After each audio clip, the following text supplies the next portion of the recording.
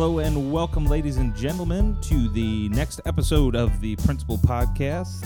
Today on the show with me, I have Mrs. Angie Merboth. She is the title director of the Serena School District. Say hello, Angie. Good morning, Mr. Landers. And for anybody out there that's not quite sure what a title director does, Angie, you want to give a quick rundown to the audience about what you do? Sure. My primary responsibilities is to oversee the supports that students receive both in and out of the classroom, as well as organizing professional development opportunities for the staff here at Unit 2. Absolutely. And I can say that's a big job, definitely a big job. And that name title director comes from the federal grants that we receive as a school district. There's the Title I grant. Correct. That is basically funds that we receive from the federal government to help support our students that might be struggling. And Title II, the Title II grant, are funds that we receive from the federal government to help provide professional development and learning opportunities for our teachers and educators throughout the district. So yes, Mrs. Merboth helps to coordinate both of those programs in our district. Very valuable stuff for our kiddos and for our schools. So before we get into our main topic of discussion, just some updates from Harding Grade School and throughout the district. At Harding, we had our Christmas program just recently. We had two performances, a daytime and an evening performance. They were very well attended. We streamed those live on Facebook as well, and very big audience online as well. Students did a great job. Yes, they did. Yes, they did. So thank you to all the kids and the teachers and everybody for helping out with that. And in conjunction with our Christmas program, we also did a donation drive to support the Bare Necessities Pantry. For anybody out there that doesn't know about this program, this is a wonderful program that's offered through the Harding United Methodist Church. And as part of that program, they provide essential items such as toilet paper, toothpaste, soap, laundry detergent, things of that nature to individuals and families in need in our community. A wonderful program. It's offered the third Saturday of every month from 10 to noon at the Harding United Methodist Church. And anybody that would like to come to get items if you're in need, they also serve a breakfast. So definitely come check that out if you need that support. Just a couple other quick things. Our ACE Students of the Month at Harding. I want to congratulate these kids. They do a great job every day in the classroom. In kindergarten, it was Deegan Kelly. First grade, Hudson D. Bernardi. Second grade, Jovi Denbo. Third grade, Aiden Navarro. And fourth grade, Dominic Boyce. Good job to those kids. Good job. Excellent work. You bet. Coming up, obviously, we have Christmas break just around the corner. And when we return, parents, if you're wondering why the kids are off for that extra day, we have a Teacher Institute Day. And I'm sure some of you might wonder what in the world goes on at a Teacher Institute Day. We have a pretty full day, a pretty full agenda of activities. We're going to be kicking it off. We have some teachers from throughout the district that are going to be presenting to all the other teachers in the district about differentiating instruction and engaging students in their classroom using the workshop model and approach to classroom instruction to engage kids and meet kids at their ability levels. In addition to that, we're going to have Dr. Julie Eckberg come, and she's going to be talking about balanced literacy with our staff. And Mrs. Merboth, if you want to kind of elaborate a little bit on what balanced literacy is. Sure. Balanced literacy is a framework that's looking at taking that workshop model or rotations or groupings, and students are looking at ways to apply the skills that they're learning in the classroom. So we're looking at that zone of proximal development, which is a gradual release model, beginning with teacher-driven, teacher-led modeling, and eventually releasing the students to independent practice of those skills. Absolutely. So some parents out there, you might be, kind of familiar. We'll get a little deeper into this a little later, but you might be familiar with this approach kind of at the younger levels, elementary levels. But throughout the school district, we're really, trying to encourage and emphasize that approach to instruction throughout the entire district, and we are a K-12 district, so that definitely impacts elementary, middle school, and high school. Well, and the great thing with balanced literacy is it's an approach that can be adapted and used throughout any grade level and any content area. Absolutely. Yeah. In addition to that day, we're also going to be taking a look at our student data. That's assessment data of our kids from throughout the district, and we're going to have some discussions and do some activities, focused on, seeing where our students are at, how they're performing on, our local district assessments, state assessments, and what growth they're making, what trouble areas they might have, what areas we need to focus on.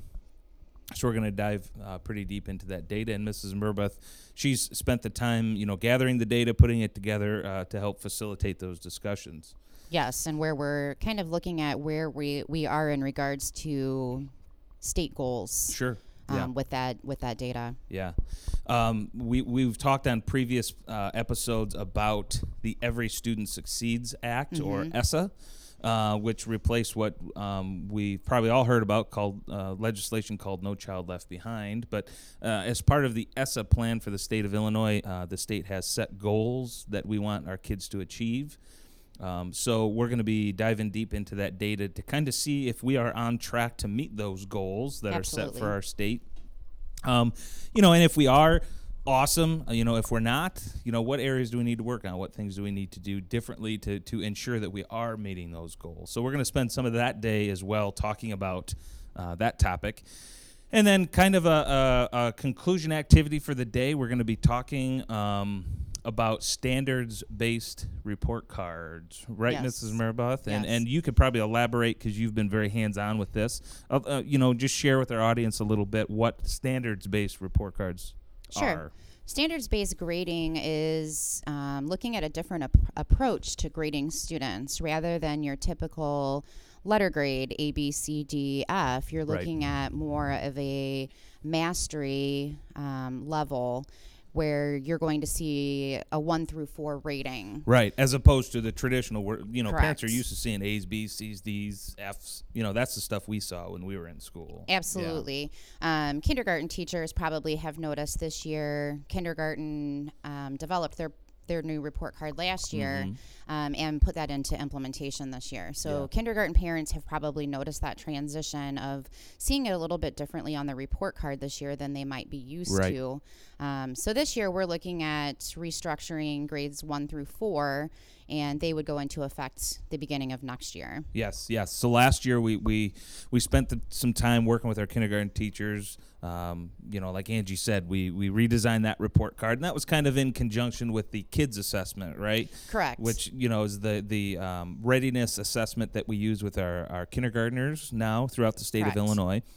So we kind of took that opportunity. Last year, the state rolled out the kids assessment. So we kind of, in conjunction with that, we switched the kindergarten report card over to standards-based. And then Angie's been helped facilitate discussions with our first through fourth grade teachers to switch over to standards-based grading in those grade levels. So, just to kind of lay the groundwork with parents, report cards coming home with kids, they're going to look different. Yes, you're going to see more of where your child is in comparison to where they need to be. Versus just looking at a grade. Yeah, and that's okay. I think naturally we're all so used to, because when we were kids, when we went to school, it was your traditional grading scale, A, B, C, D, and F. Correct. That's what we're used to seeing. Things are changing. I think in education, things are changing at a pretty rapid pace, especially because of technology. Things are changing, and the way we're doing things in schools changing. Absolutely. And this is a prime example of something that's going to change.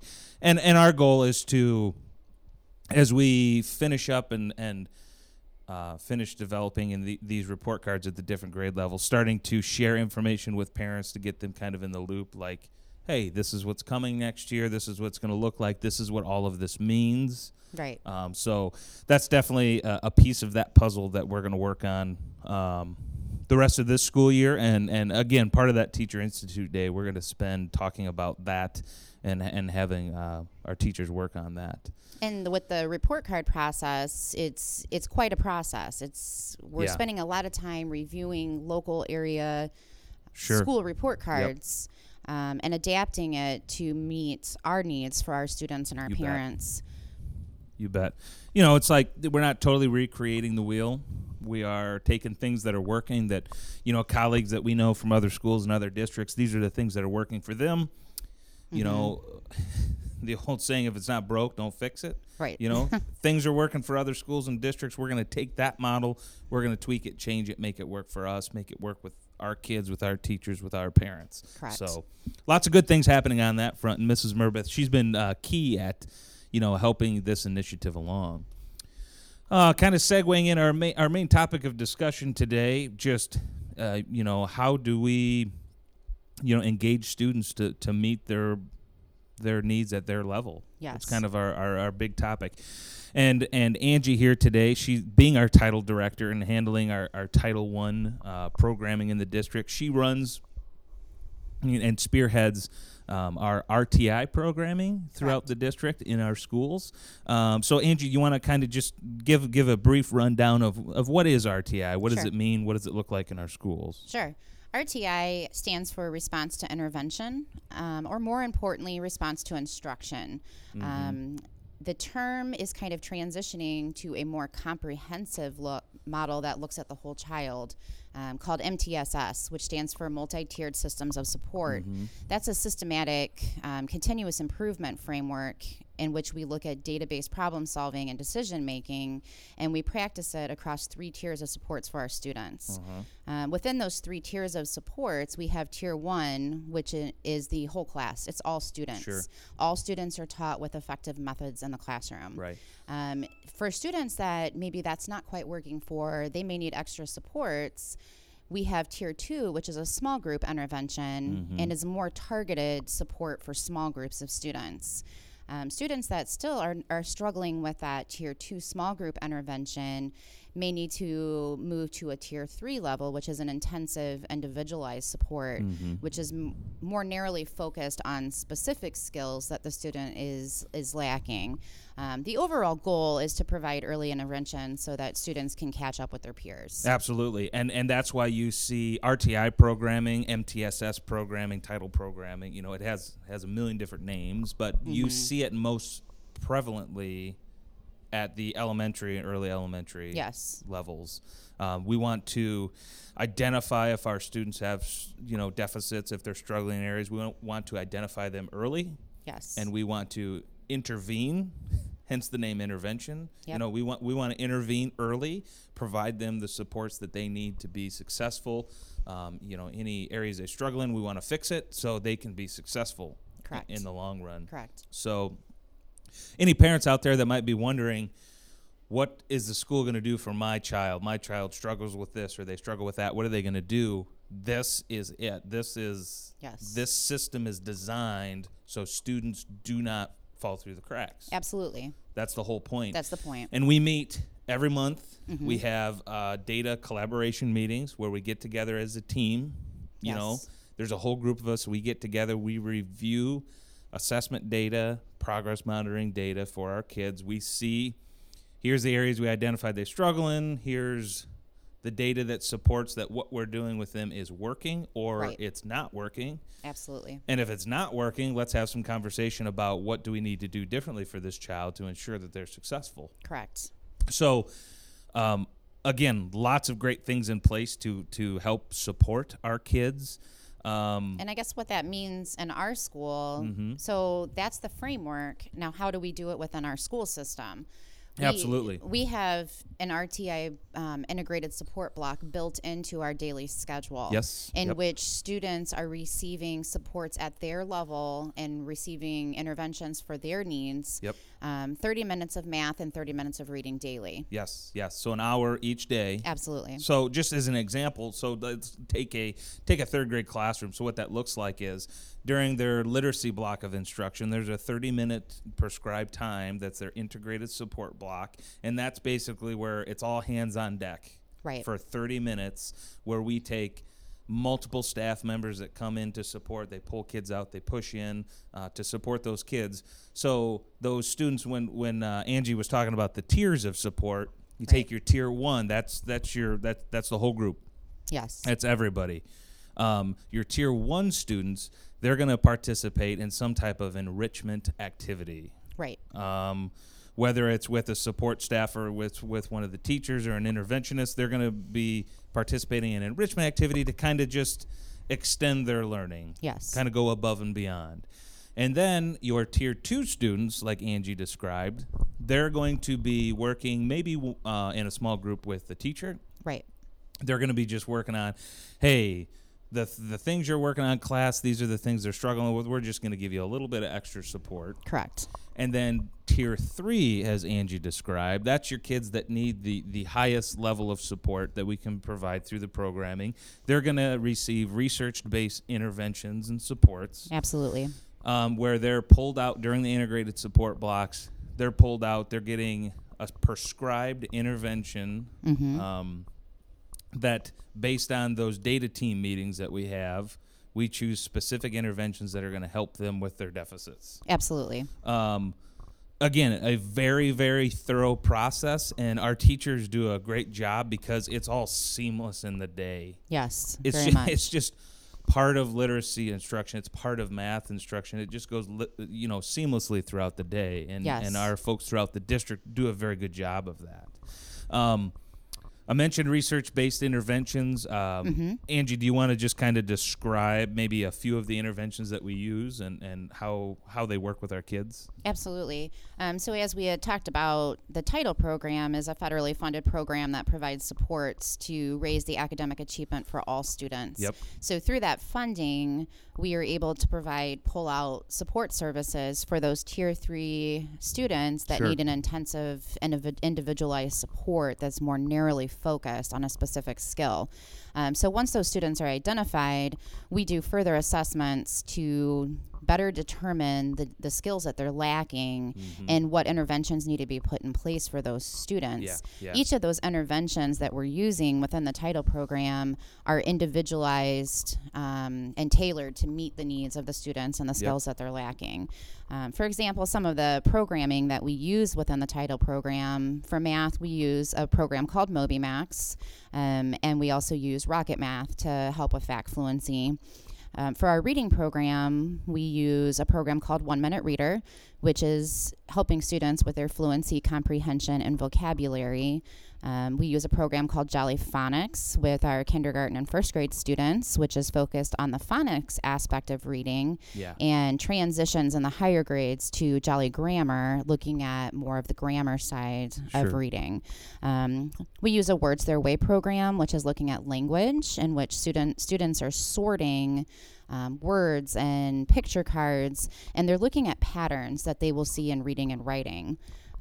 So, that's just to name a few, but with all of these interventions, they're, like I said, individually based and tailored to meet the needs of the students at their own individual level. And if you're out there thinking, wow, some of those don't sound super exciting, I can tell you, being hands-on with the kids, being in the rooms when the kids are working on some of these different interventions, like, the kids enjoy these. Absolutely. They're fun. Absolutely. They really are. It's almost like a lot of them, they're disguised as games. Right, and they're having fun and learning at the same time. Absolutely. But they serve a specific purpose. They are research-based. They are identified to work on the skill deficits that the kids have. Absolutely. The kids respond very well to them. And obviously, it's going to look different as you move up the level. What a kindergartner is doing versus what a third grader or fourth grader is doing versus what a middle schooler is doing versus what a high schooler might be doing. It's going to look completely different. Correct.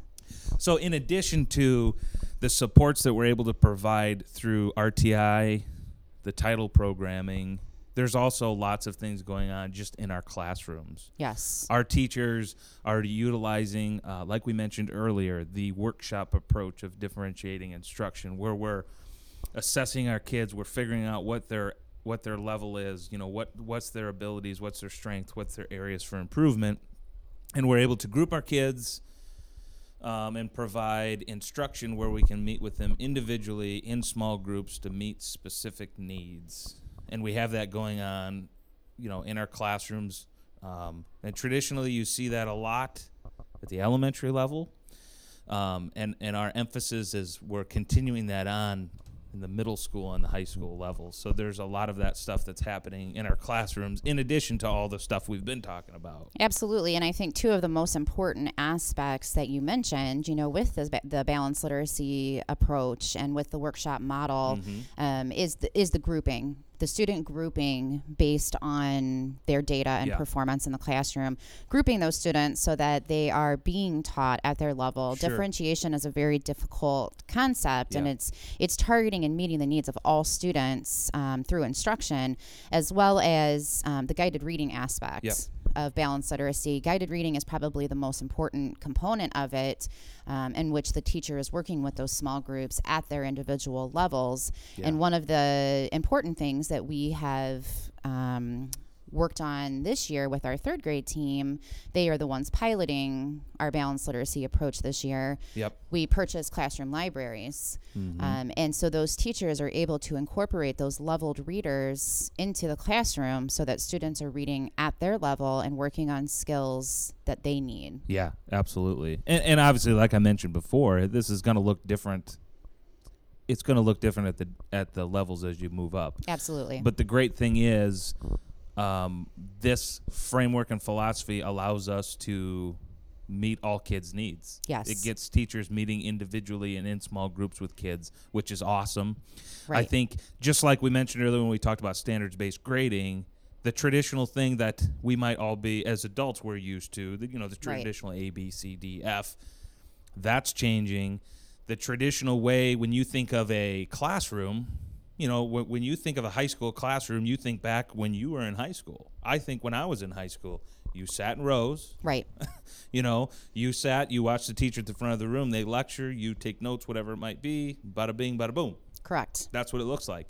Right. But it's changing. It's changing. It's definitely changing. So, that's the direction we're headed in. That's the the things that are happening in our classrooms. We're very excited about it. Yes. But in general, education is changing so much. I know in my time, as a school leader, this is my 7th year, and I can tell you, even in my 7 years, it has all changed so much. Absolutely. And the big, I guess, force in that is technology. Right. Absolutely. Technology allows us to easily differentiate our instruction to support our kids.